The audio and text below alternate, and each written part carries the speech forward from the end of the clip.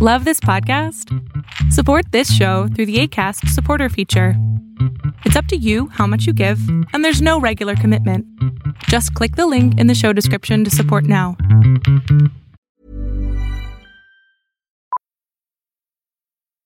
Millions of people have lost weight with personalized plans from Noom. Like Evan, who can't stand salads and still lost 50 pounds. Salads generally for most people are the easy button, right? For me, that wasn't an option. I never really was a salad guy. That's just not who I am. But Noom worked for me. Get your personalized plan today at Noom.com. Real Noom user compensated to provide their story. In 4 weeks, the typical Noom user can expect to lose 1 to 2 pounds per week. Individual results may vary.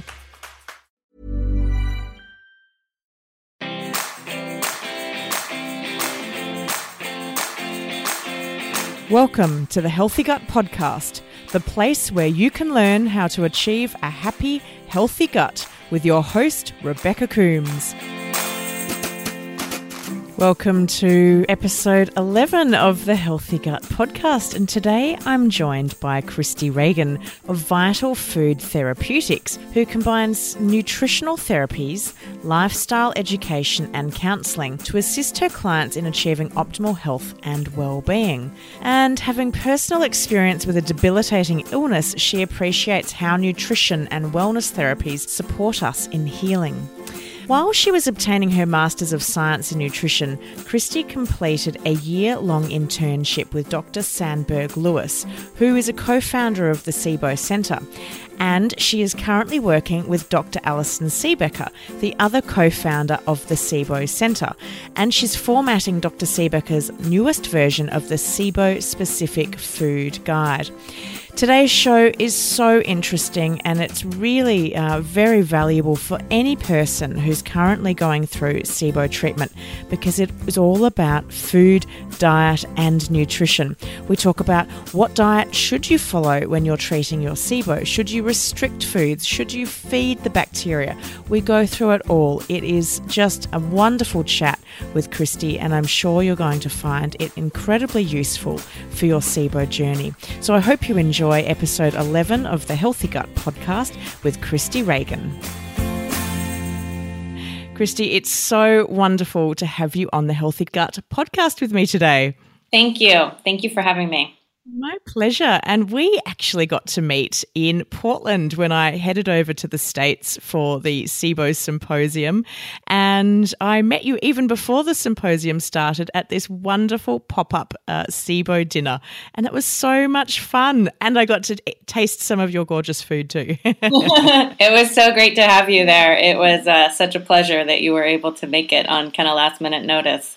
Yeah, it was great. Here I was flying into the States. I knew nobody, and I was coming to Portland, a town that I've never been to before. And then suddenly there's this dinner and I'm going to it, and it was just gorgeous. I met such lovely people there, and it was such a fun night and a balmy summer's evening. And here I was coming straight from Australia, from the depths of winter, to this just gorgeous hospitality. So I had a wonderful time.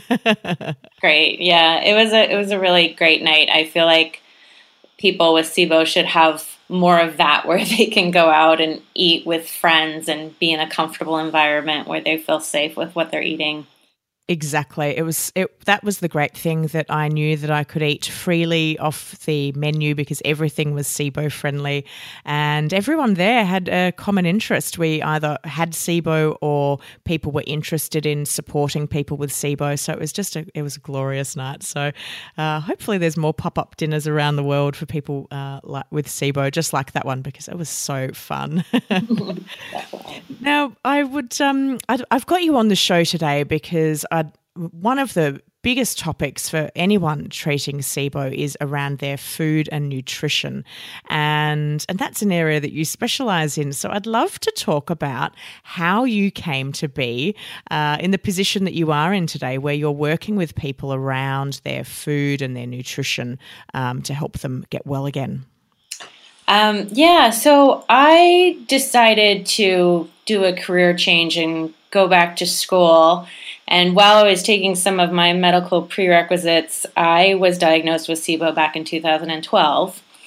And I ended up going to school in Portland, and I met Dr. Sandberg Lewis. He was actually my doctor, and helped guide me through SIBO, along with a team of wonderful people. And as I got my master's in nutrition, it just made sense for me to focus on helping people with SIBO because I had been through it and I knew how isolating and frustrating it was. So I created an internship with Dr. Sandberg Lewis while I was getting my master's, and was lucky enough to be able to learn a lot from him. And I continue to learn a lot from local doctors. It's Portland's a little bit of a SIBO town, if you will.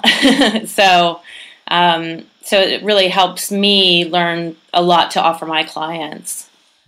It's such a fascinating little sort of hotspot for digestive health, Portland, and there's some incredible physicians and practitioners in Portland who are all working towards trying to help people live a better life with SIBO. So it's, I'd love to live there. The only thing I don't like is the weather, but the people and the food are great. Yeah, exactly. So talk to me about your SIBO journey. Do you still have SIBO, or have you been able to get rid of it? I think I'm part of the 2/3 cases where there's some long-term issues. So I'm a harder case, but I had really high hydrogen gas, around 150, and had a ton of anxiety and physical symptoms, and that is definitely in my rear view mirror.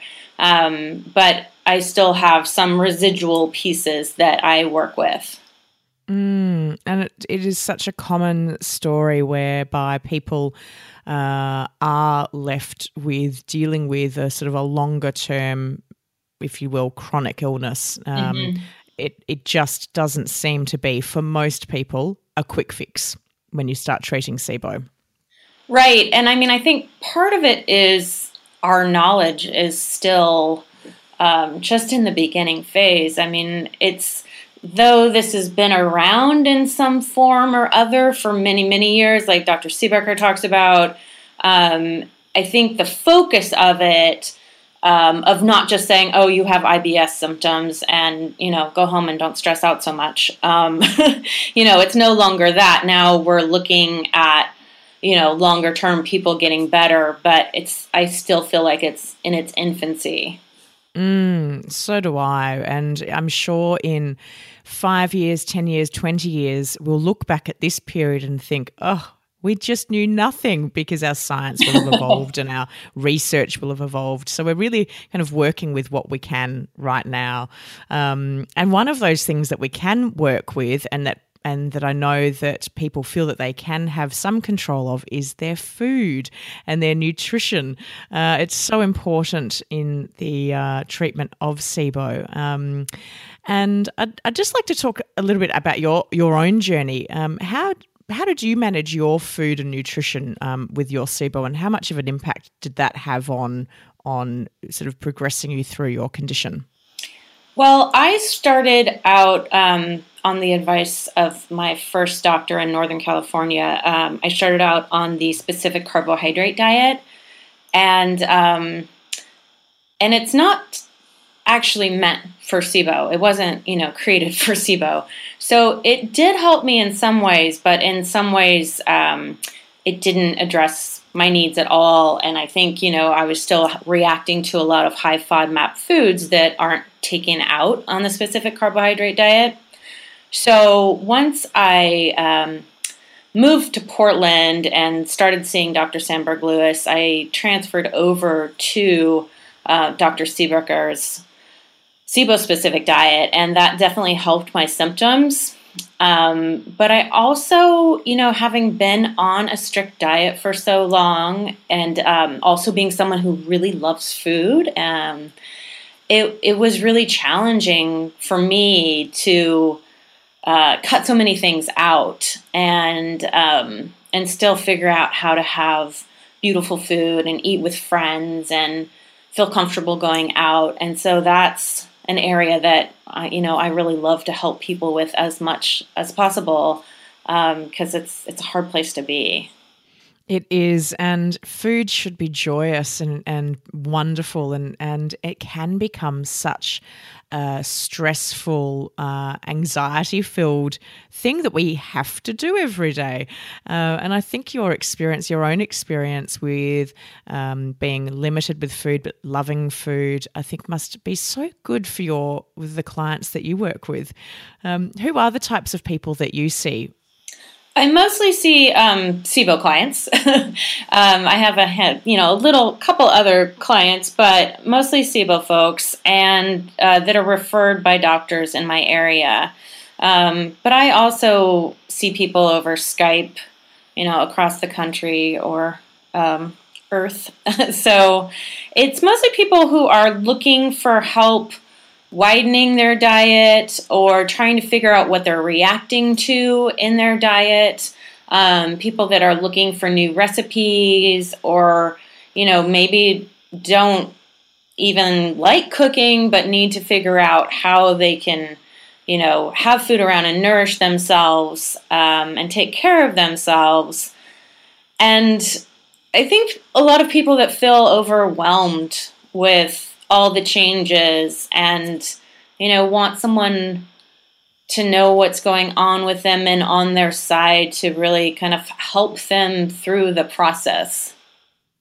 Yeah, this condition can feel so isolating, I think, especially if you're the only person that you know that has digestive problems or SIBO, and when you look around and everyone else around you seems to be fine and they're eating burgers and fries and food that we just can't touch normally, right.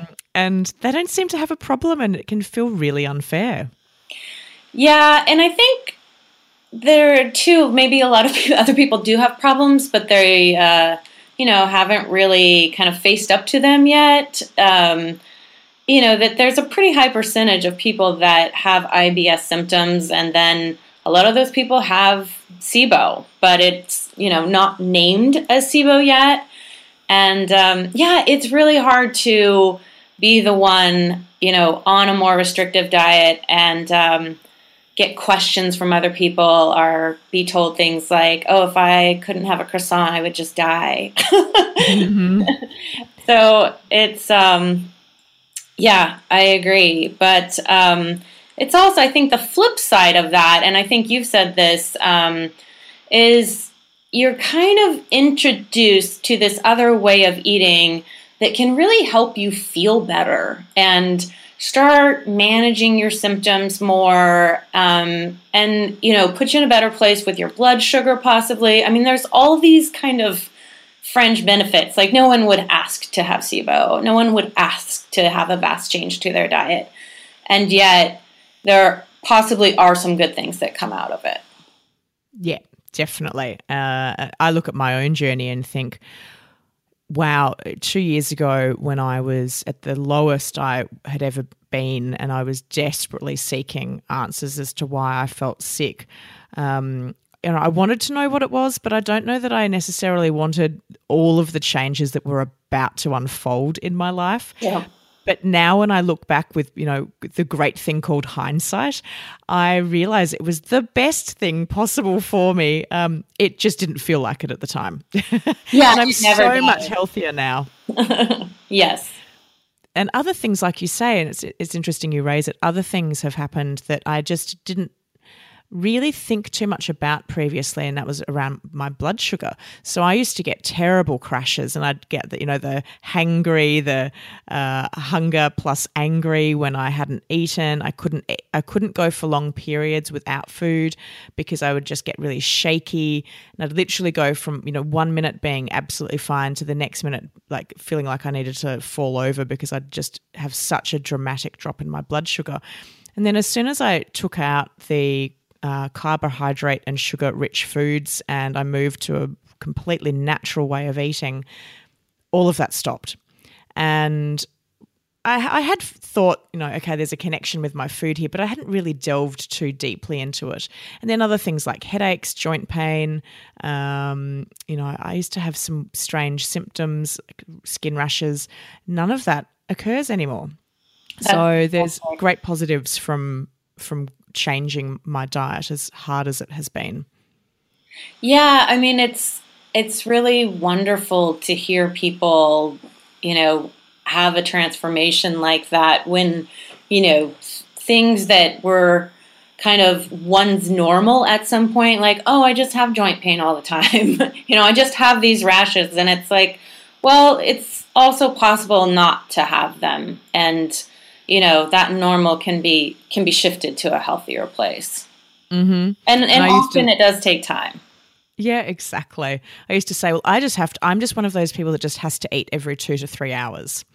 And for some people, that is their case. But for me, I've realized, no, it was just that the fuel I was putting in my body wasn't sustaining me long enough. And now I can, if I want to, I can go for several hours without food and I don't get any of those awful symptoms anymore. I just feel like I haven't eaten for a while. So it's a nice change. It's nice for my friends and family as well. They don't have to deal with hangry Rebecca. I'd love to talk around the different types of diet protocols that there are that people follow when it comes to SIBO. And this is such a topic of confusion and debate. And I'd love to go through what each diet type is and then why someone would use it. So we've got things like the SIBO-specific diet, the specific carbohydrate diet, low FODMAPs, autoimmune protocol. There's Dr. Narala Jacobi's SIBO biphasic diet, which is used here in Australia, which is what I used to great success. Can you talk me through around, what are those different types and when and why would you use them? Sure, except you can probably talk better about Dr. Narala's than I can. I can, yes. I know that you're an expert on that, which is great. So low FODMAP, FODMAP is fermentable oligosaccharide, disaccharide, monosaccharide, and polyols. So these are foods that can ferment and be eaten by the bacteria, which is normally, it's normally a good part of a bodily process and totally normal to eat these foods. These aren't bad foods, but when you have SIBO, then that's, you have an overgrowth in the wrong place. It's a location issue. So you often react to FODMAP foods. So it's, I like the Monash University list because they do so much research and they have the app that is updated all the time. So I think that's great. And then the specific carbohydrate diet, and that's what I mentioned before that I started it on, that's a lot of people with different digestive issues use that diet. And the thing I will say I personally don't like about SCD, or the specific carbohydrate diet, is the fanatical compliance piece. And I really recommend to my clients that you test foods, and that some people will do well with certain foods and some people, will be okay with different foods. And it's good to test and build up. And it's good to start with a general structure, but it's really meant to be a tool, at least for those people with SIBO, because they can tolerate different things. But SCD tends to look at polysaccharides and exclude those. So, and then the SIBO-specific diet puts SCD and low FODMAP together, and that's Dr. Seebecker's diet. And additionally, in her next version that she's going to put out, it is also including a lot of her clinical experience. And so that, I think, is fantastic, since she sees so many patients and is, and able to impart that information to people. And a lot of the people I see are on the SIBO-specific diet or some form of that. And just, again, it is more restrictive because it's SCD and low FODMAP together. So it's more restrictive, but it can also be kind of a better starting place. And it's just meant to be a guide. So, it has like the far left green column, which is foods that tend to cause less symptoms in people. But the, columns further to the right, those can still be tested. But they're things that, might cause symptoms in some people. And then the autoimmune protocol diet is helpful for people that have autoimmune issues, diseases like celiac, what have you. And that can be combined with a SIBO-specific diet, what have you. And that's where it can be helpful, but then, people it can also feel more restrictive. So that's where testing, again, is really important. And then, diets can be further structured when someone's vegetarian or they have histamine issues or, what have you. I think that the diets are a good place to start and not a good place to end. It's not meant to be an ending point. It's just meant to be a starting point and a tool. And how do you, what's your advice to someone that's listening to this podcast who is trying to work out which is the best diet for them? What would you say to them in terms of starting somewhere? Well, if they know some foods that are, that they already know they don't tolerate, that might give them some clues as far as, if those are high FODMAP foods or not, that kind of thing. Depending if somebody's kind of in a flare where they're having a lot of symptoms, like a lot of diarrhea, a lot of constipation, that type of thing, it is nice to do like a 3-day intro diet where you're really trying to calm the system. And this is like very general. So with my clients, I talk to them very specifically knowing their medical history.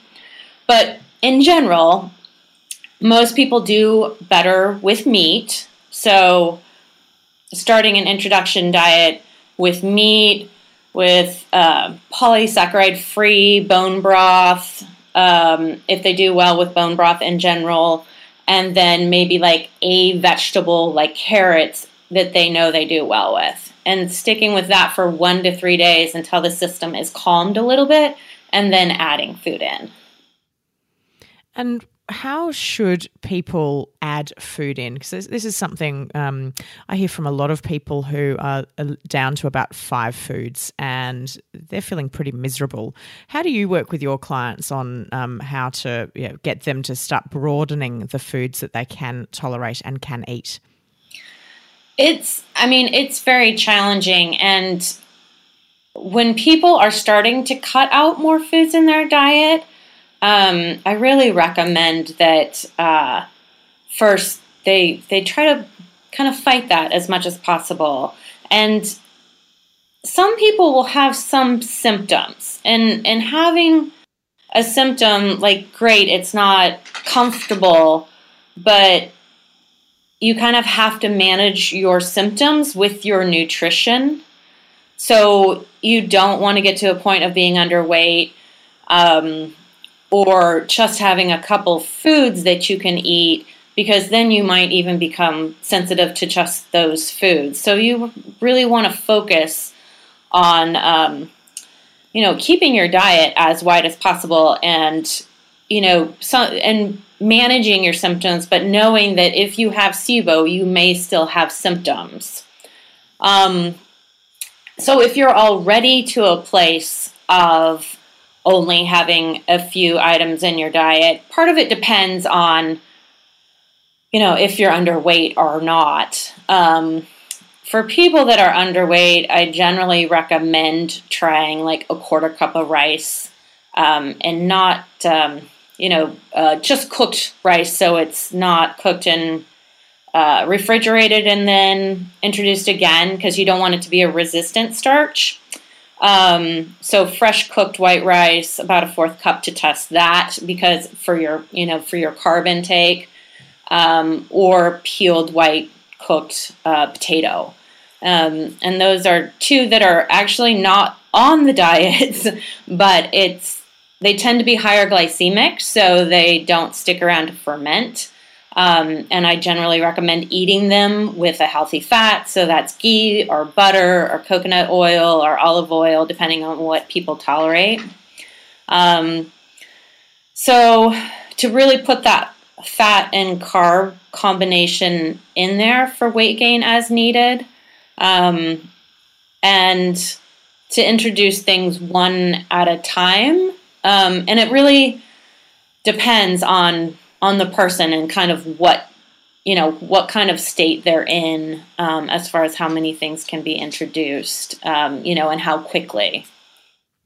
And how long generally, and this is very general and every person is so unique, but how long generally does it take to introduce one new food? Should it take you a few days or a week, or like what kind of time frame are we looking at? I think with people with SIBO, I generally say test a food and then wait 2 days.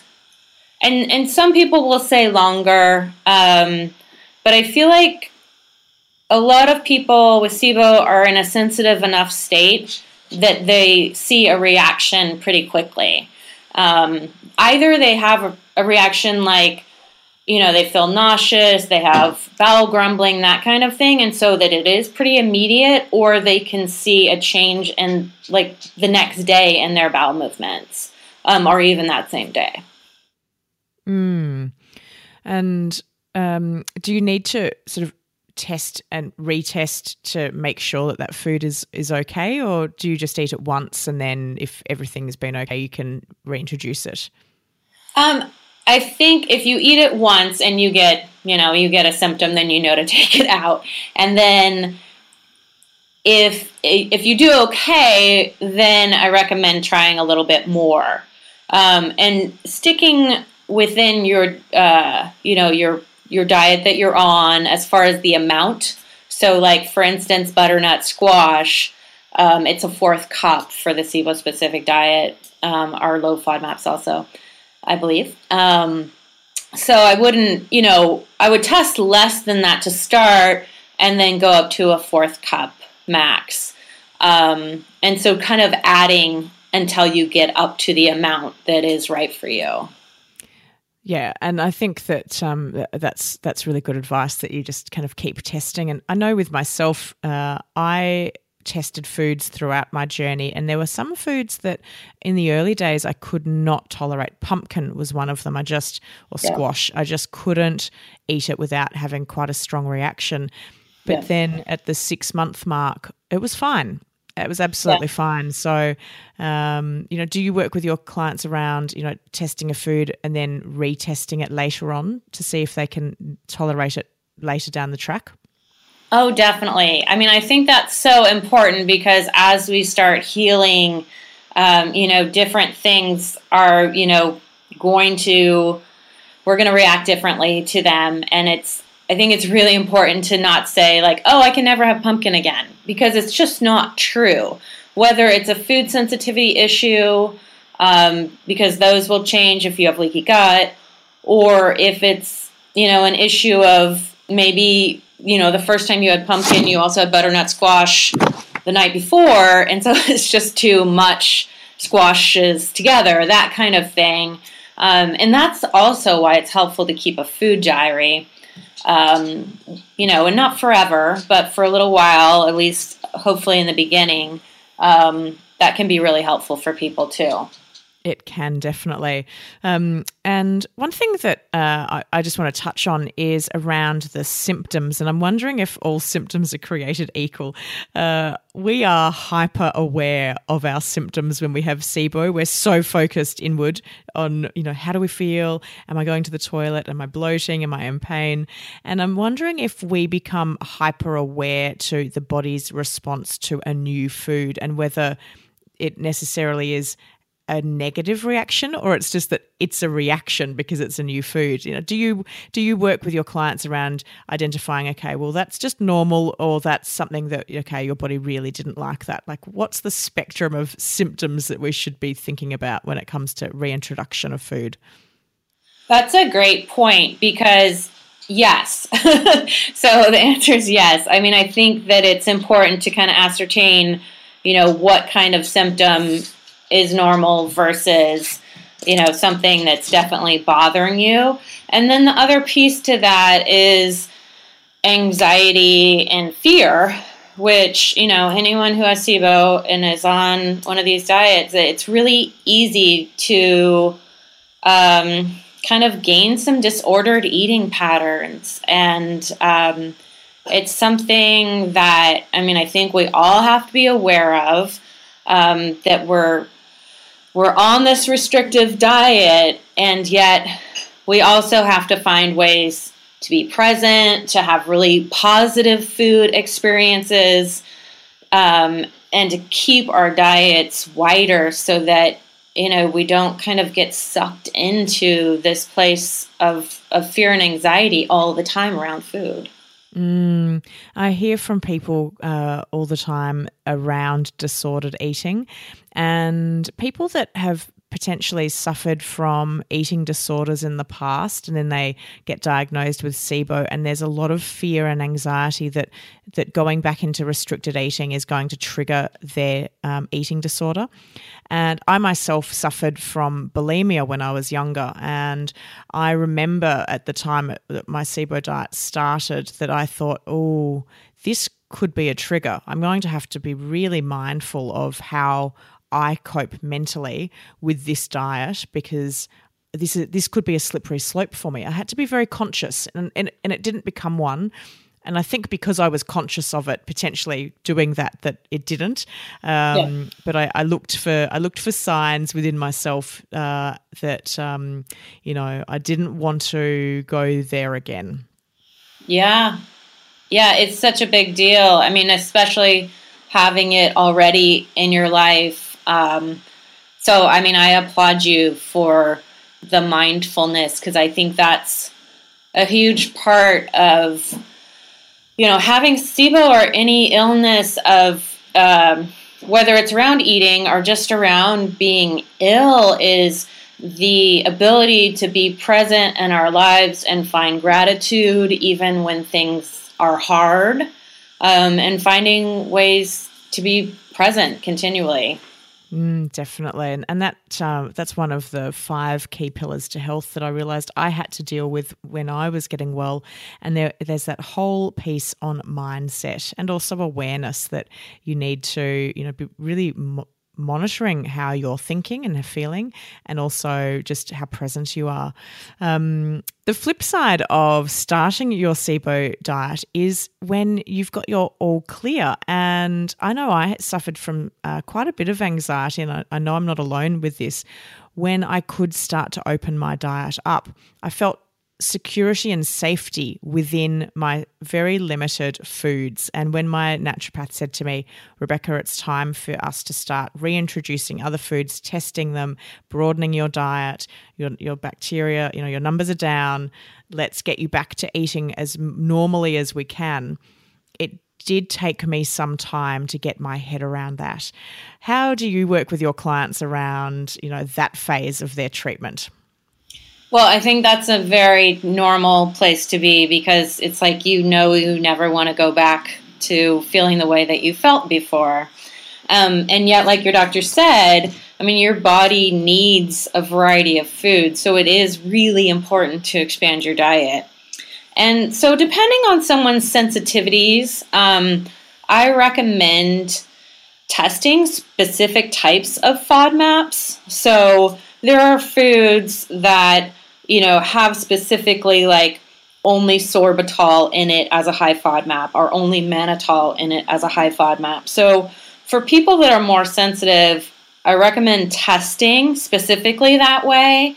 And then you can see kind of what group of foods you do better with, and to add those. And so that should help from a psychological perspective of, okay, this, like, I know I do okay with fructose.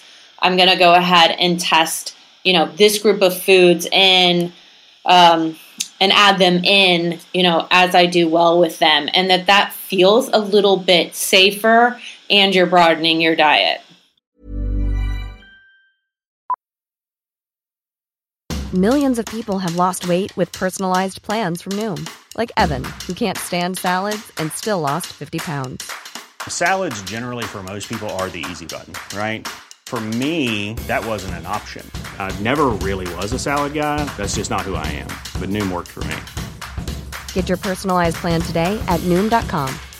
Real Noom user compensated to provide their story. In 4 weeks, the typical Noom user can expect to lose 1 to 2 pounds per week. Individual results may vary. I think that's fantastic advice, and it definitely isn't, to me, it doesn't seem so overwhelming when you can be more narrow in your approach of the foods that you reintroduce. Yeah, exactly. And we've talked. Oh, go ahead. Sorry. No. I was just going to say, we've talked about those that are underweight, but there's, as with SIBO, there's both sides of the coin. There's also those people like myself who struggle to lose weight, who have gained quite significant weight in some instances with this condition. How do you work with them to help bring the excess weight down when they feel like all they're doing is gaining? So yes, and it's interesting. Like, I kind of dealt with both sides of that coin myself.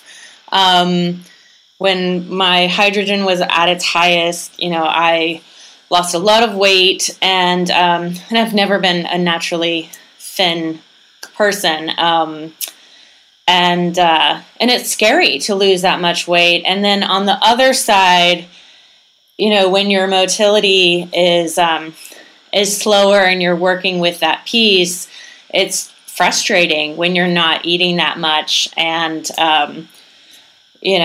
or the food you're eating is very healthy, and it still isn't working the way you want. So, I think it's important for everyone to be on a prokinetic. And I think most doctors know that now, that they're prescribing a prokinetic after someone has gone through, the rounds of antibiotics or the treatment, and, are SIBO free. And also, I think it's scientifically proven that a high carb, high fat diet tends to be the one that helps people gain the most weight. And so when you go lower carb and higher fat, then that can help, and healthy fats, and that can help people lose weight. But I think it needs to be done very judiciously, and with exercise and with a prokinetic, and really seeing what works for that person.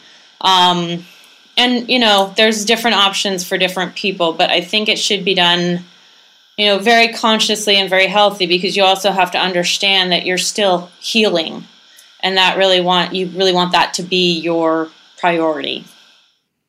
Definitely. And we can get so caught up in wanting to attain the perfect figure, the perfect weight. But I had to really sort of change my thinking, and this has all occurred through my SIBO journey. Rather than worrying about what the scales were saying to me, I looked at it that my body was still not working optimally, because it was still carrying weight. It was still saying, hey, I'm not coping. Right. My mechanisms, my processes still aren't working properly. And so I shifted my mindset of, okay, I haven't achieved my health goals yet. Right. So keep working. Keep working on it, Rebecca. Right, yeah. And weight gain and inflammation are very closely linked. And so I think that's an important piece to also look at as far as foods we're eating.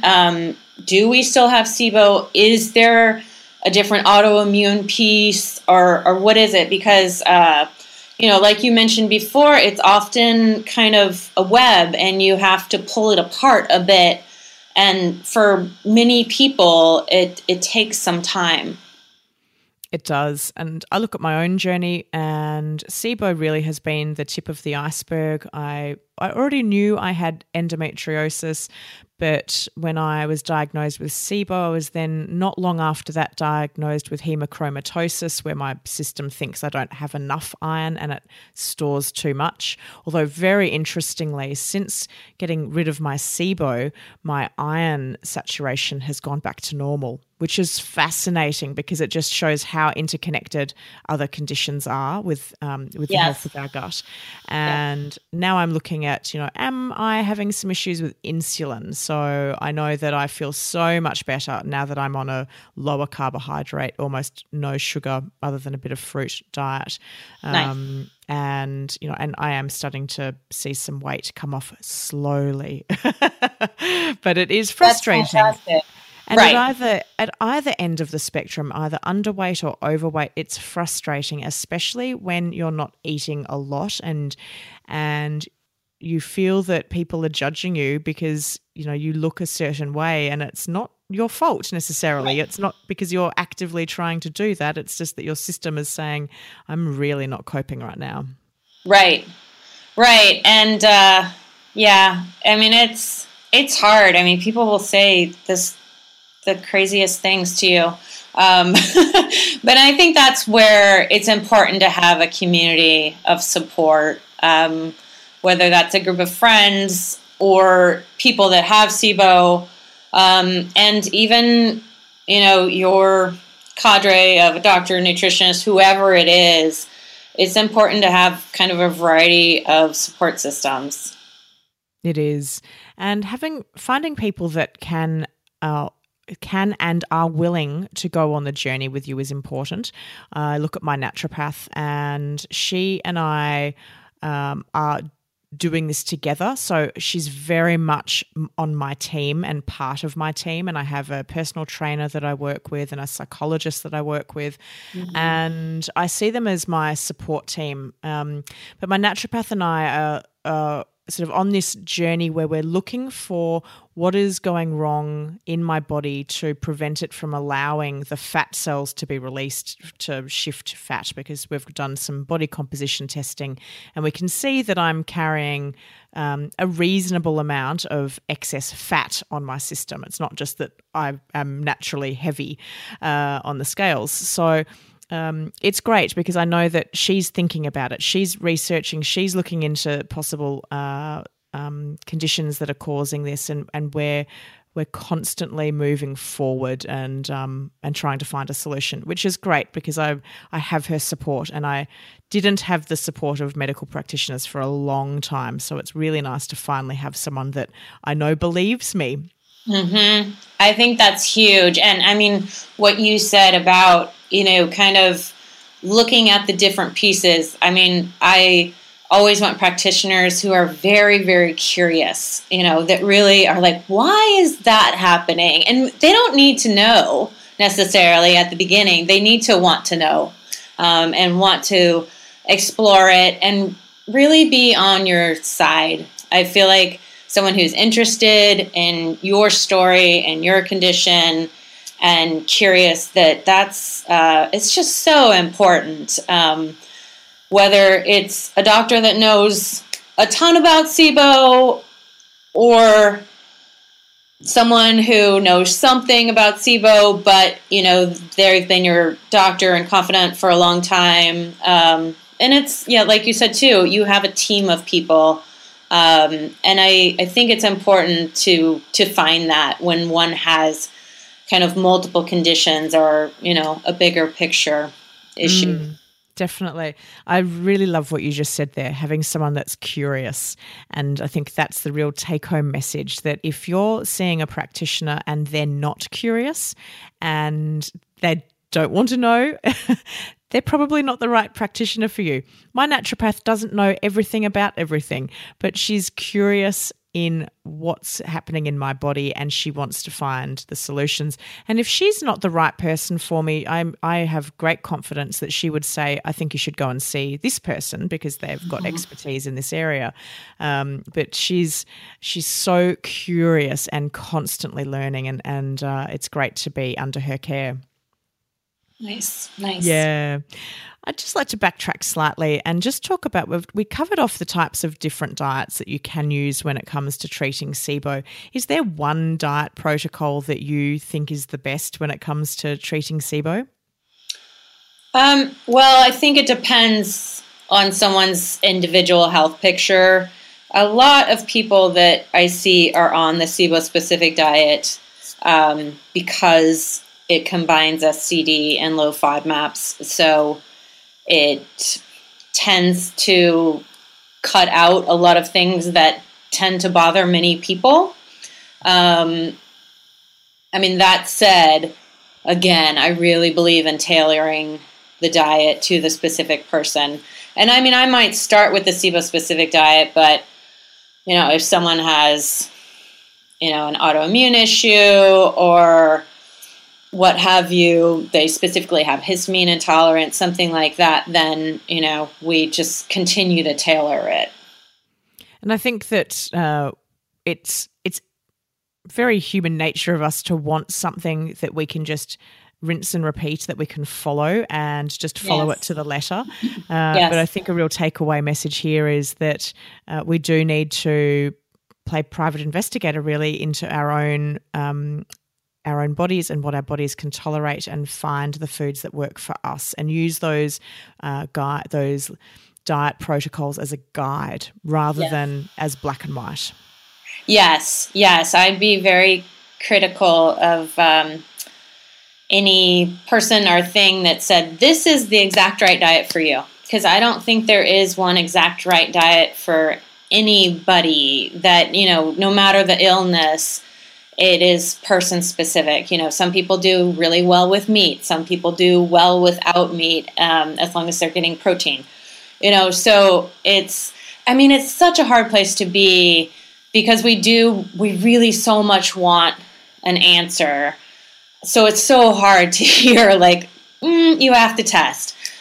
But the beautiful thing about it is kind of that side benefit after we get out of the worst of it, is that we become our own advocates and become experts on ourselves. And when the anxiety lessens and we don't feel like we have to be hyper vigilant all the time, but still we know ourselves, that can be just a wonderful skill to have. I know for myself, I kind of came from a background of wanting to be a little bit divorced from some of the symptoms I was having, that's not really a big deal.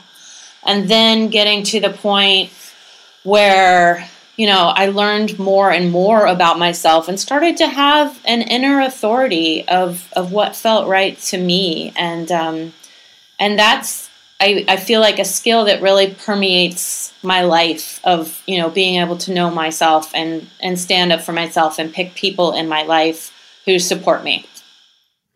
Wonderful. That's so good to hear. And it is definitely, I think, part of the journey, and I feel very similar to that.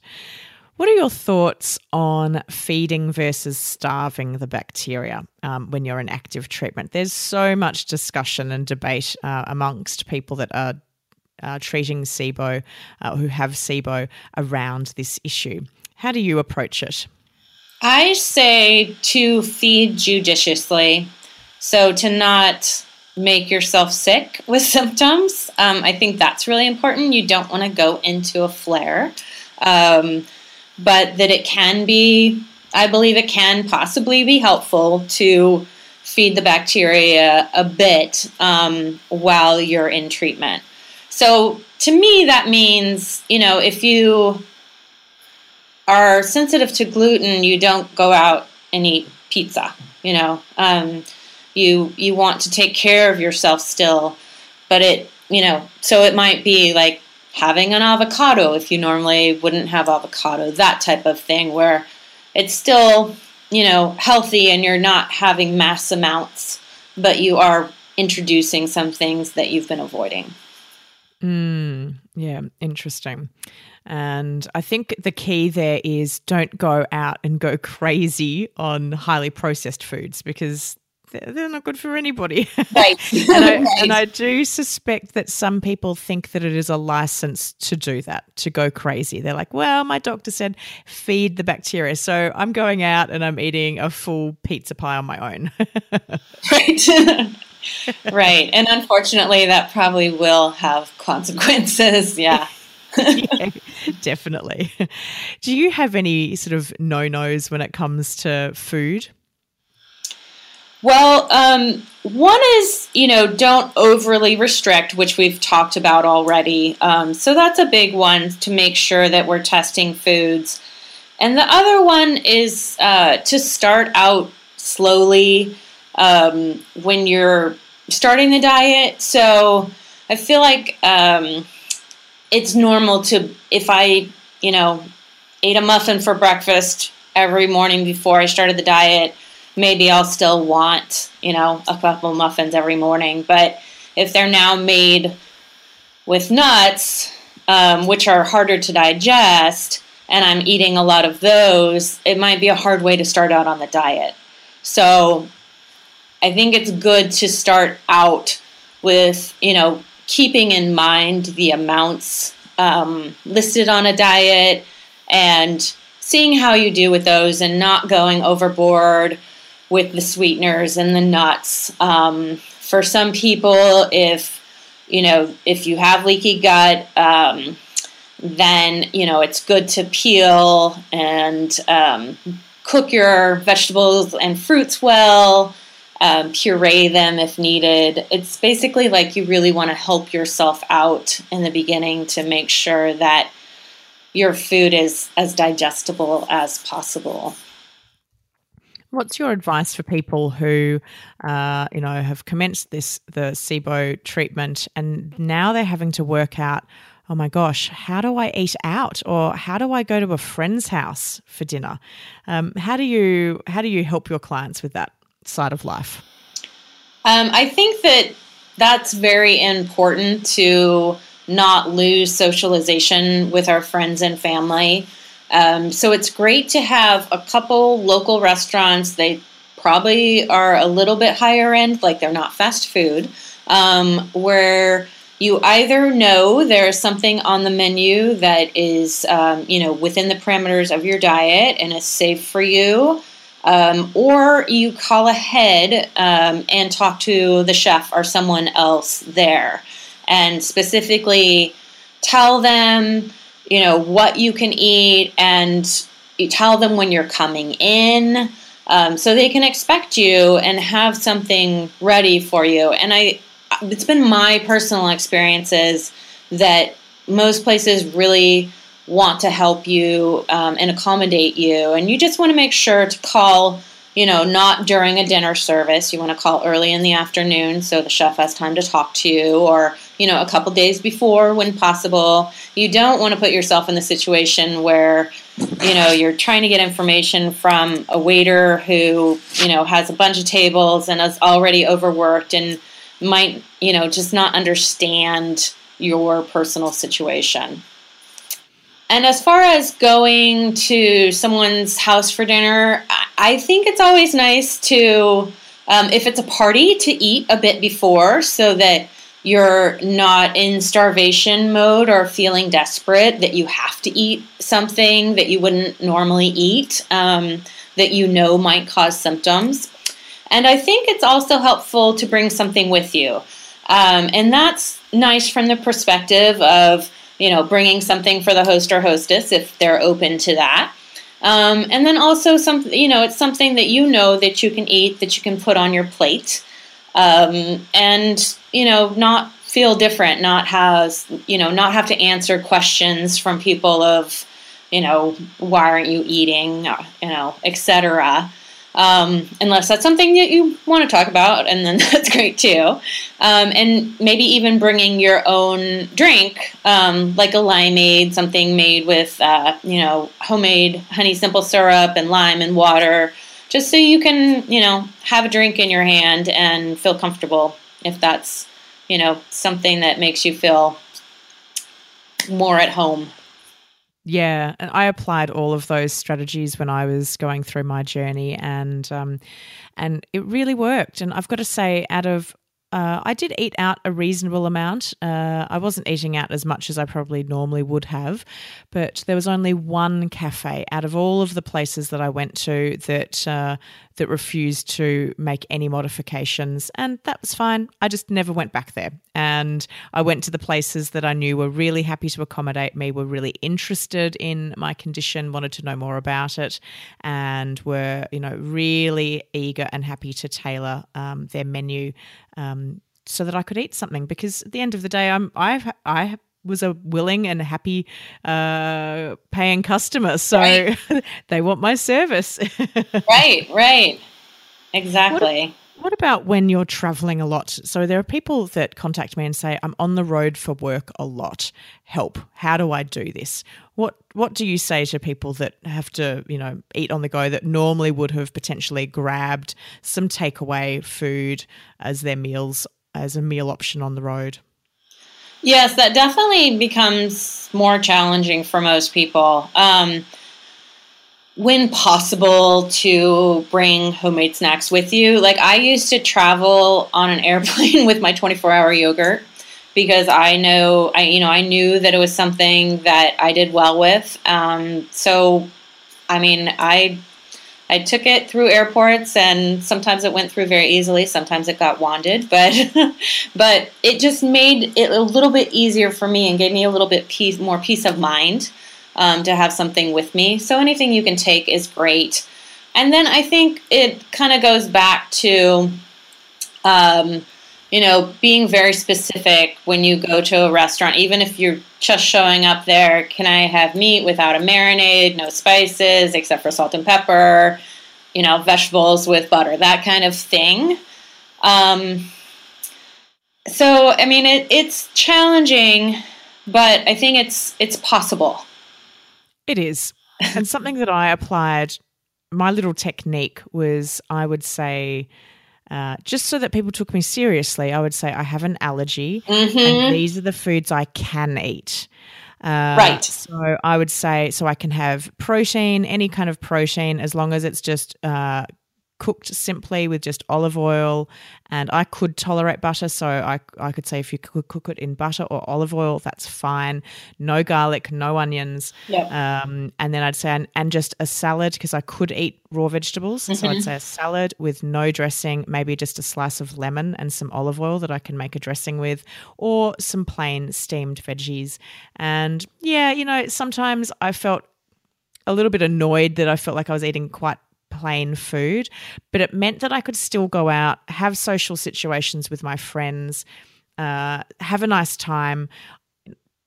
My friends realized what I was doing. They were all very supportive of that. And I got to have fun, and I still felt like I had a life. So that's really important.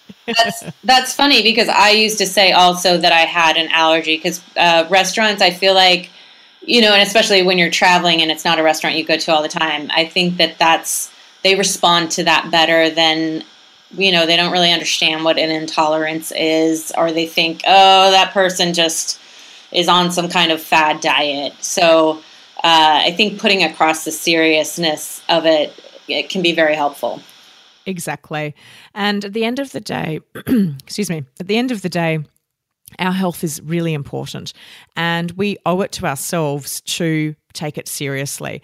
So on occasion, a restaurant, I'd say no onion, no garlic, and my food would come out and it would be slathered in onion. The salad would be full of onion slices. Now, I could have just gone, oh, well, I'll deal with it. But then I realized, well, the only person that's hurting is myself, and the only person that is prolonging my journey to health is myself. So I'd say, I'm sorry, but I did say that I have an onion allergy and I can't eat that. Can you please provide me with a new salad without onion?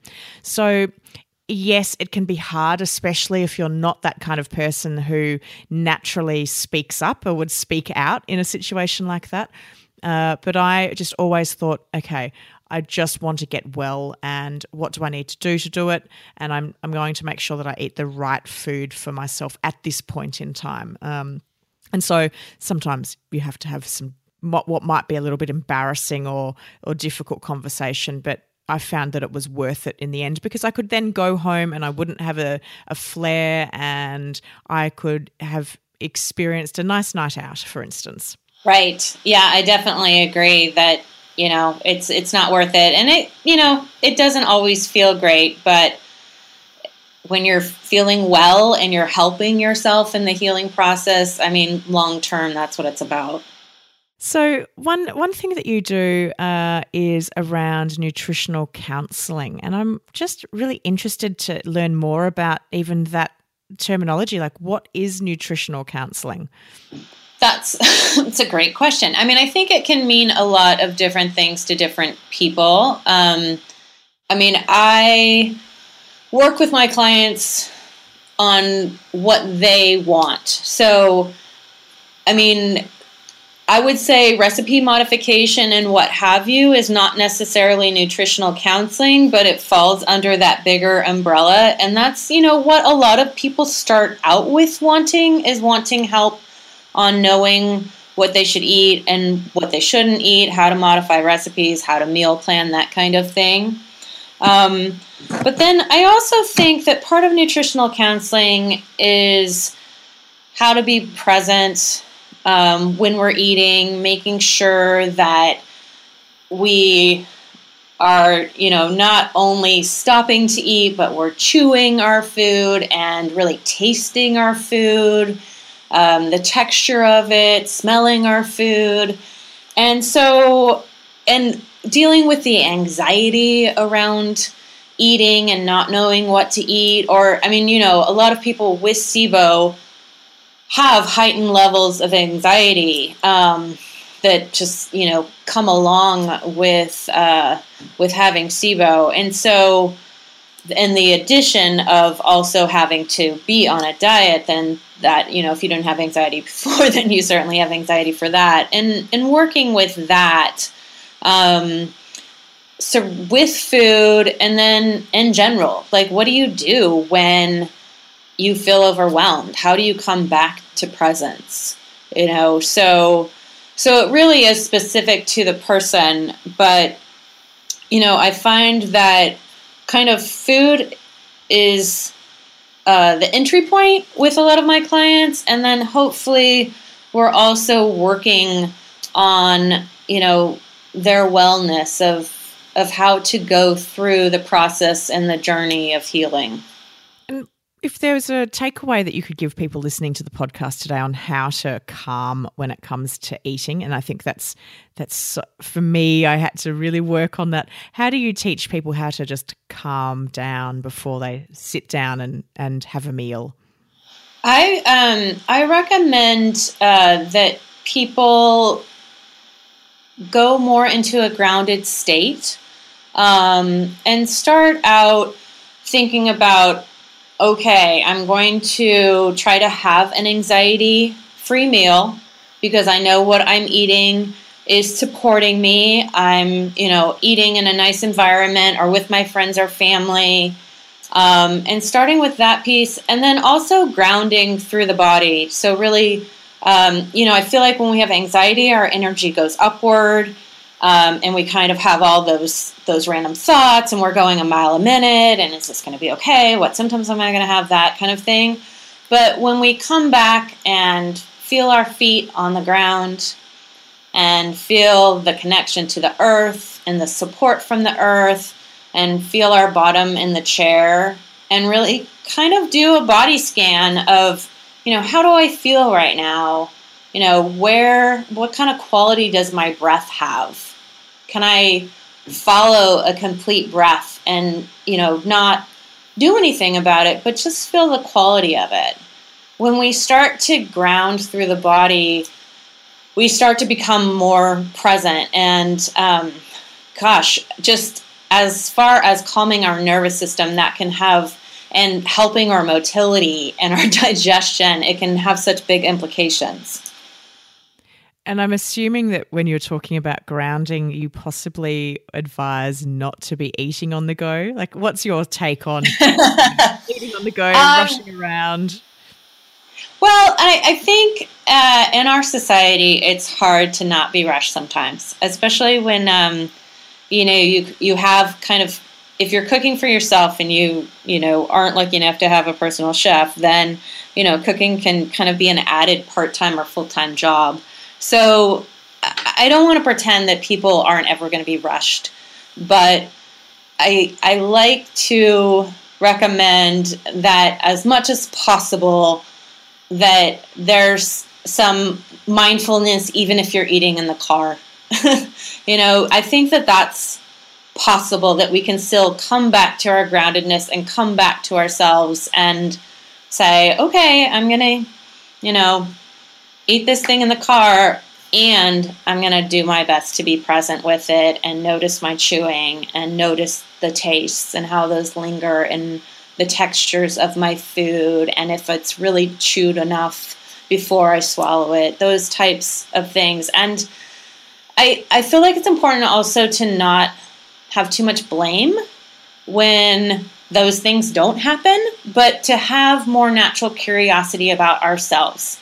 Like, oh, I just ate that whole thing of that, and I didn't really notice. Like, where was I? What was I doing?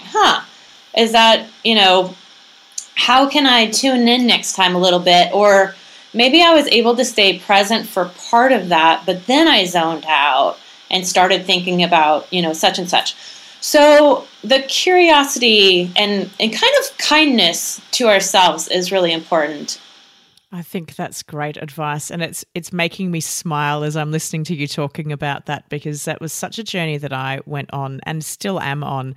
I was always a speed eater. Like, I could have won awards on how quickly I could eat a meal, and I didn't mean to eat fast. I just loved the flavors so much, it just went in quickly, and I had to. I realized, and it was about becoming present and mindful, that when I ate really quickly, I didn't feel so good. Yeah. And I had also always eaten at my desk in front of a computer. So I'd have like my plate of food in front of me. I'd be typing. I'd probably be on a call as well. So I'd be literally doing 3 or 4 things at the one time, as well as trying to scoff down my lunch or my dinner or my breakfast. Right. Pretty much every meal was in front of a computer. And then I made a conscious decision that as much as possible, I would get up and move and eat my food away from my computer in a completely different room. Mm-hmm. And I would turn off all my electrical devices. So I wouldn't have the TV on, or where possible, I would not have my phone or my iPad with me. I would literally just sit down and concentrate on eating and concentrate on slowing down my chewing. And I started to do something whereby I'd put a mouthful of food into my mouth, and then I'd put my cutlery down and my hands in my lap and sit and chew. And I had to be really conscious about slowing down the speed at which I ate. And so, but now that's second nature to me. And it's really interesting for me now. If I have a day where I'm busy, and we all have those days where we're run off our feet, and I do have to eat on the go, I really can feel the difference. And that used to be my normal. So it's really interesting how my normal has shifted, and now what was my normal feels abnormal, and it doesn't make me feel so good. Right. And I think even when we are rushed, to be able to say to ourselves, like, well, can I afford 3 minutes? Can I even just sit over here without the media for 3 minutes, and to give yourself that, whether it's 3 minutes or 20 minutes or an hour, but, to, like you say, to start cultivating things over time. And the things that come into your awareness are so interesting. Like, oh, when I take a big bite of something, I can't really taste it as well because I'm just struggling to swallow it. I mean, there's so many little pieces that, are so interesting. They are, definitely. And there's so much more to our nutrition than just eating on its own. So right. I think those tips that you've given are great, and they're so useful for the listeners today. I just would love to say a big thank you for coming on the show and talking all things food and nutrition, especially when it comes to SIBO, because it is such an important part of our journey and something that we all can have some control of, which can be a positive and a negative when we're dealing with a condition like SIBO.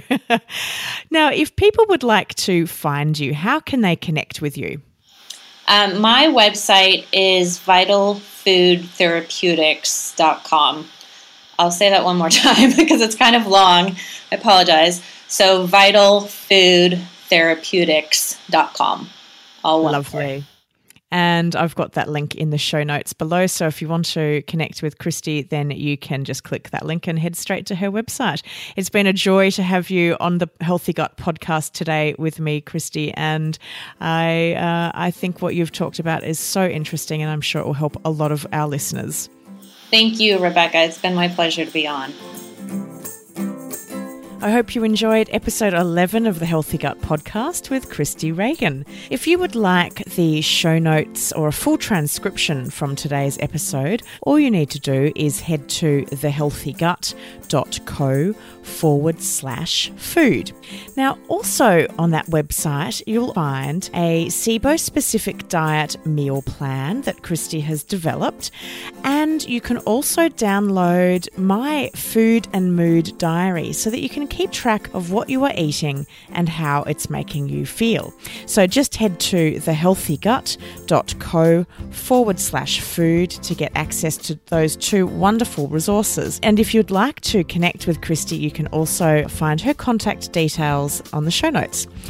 Now, I adore hearing your feedback, so don't forget to leave us a rating and review in iTunes or the podcast app that you use to listen to this show. It also helps other people know that this is the right podcast for them. So if they see your review and they're also looking for help with their digestive concerns, then they know they've come to the right place. We also love connecting with you on Facebook, Instagram, Twitter, YouTube, Pinterest, and Google+. Just find us under The Healthy Gut. Coming up on next week's show, we're joined by Dr. Michael Ruscio, who talks about adrenal fatigue and thyroid concerns, because both of those things are so common and prevalent in people with SIBO. So he talks about why that is the case and what we can do to help ourselves if our adrenals and our thyroids are not coping so well with our current state of affairs. So join me next week, next Tuesday, for episode 12 of the Healthy Gut podcast. You've been listening to the Healthy Gut podcast with Rebecca Coombs. To learn more about the Healthy Gut or the podcast, head to thehealthygut.co/podcast. If you would like to help support the continuation of this podcast, you can make a contribution at thehealthygut.co/podcast. With thanks to Belinda Coombs for the production, editing, and original music score of this podcast. To hear more of Belinda's music, head to soundcloud.com/Belinda Coombs. The Healthy Gut podcast is a production of The Healthy Gut. Thanks for listening.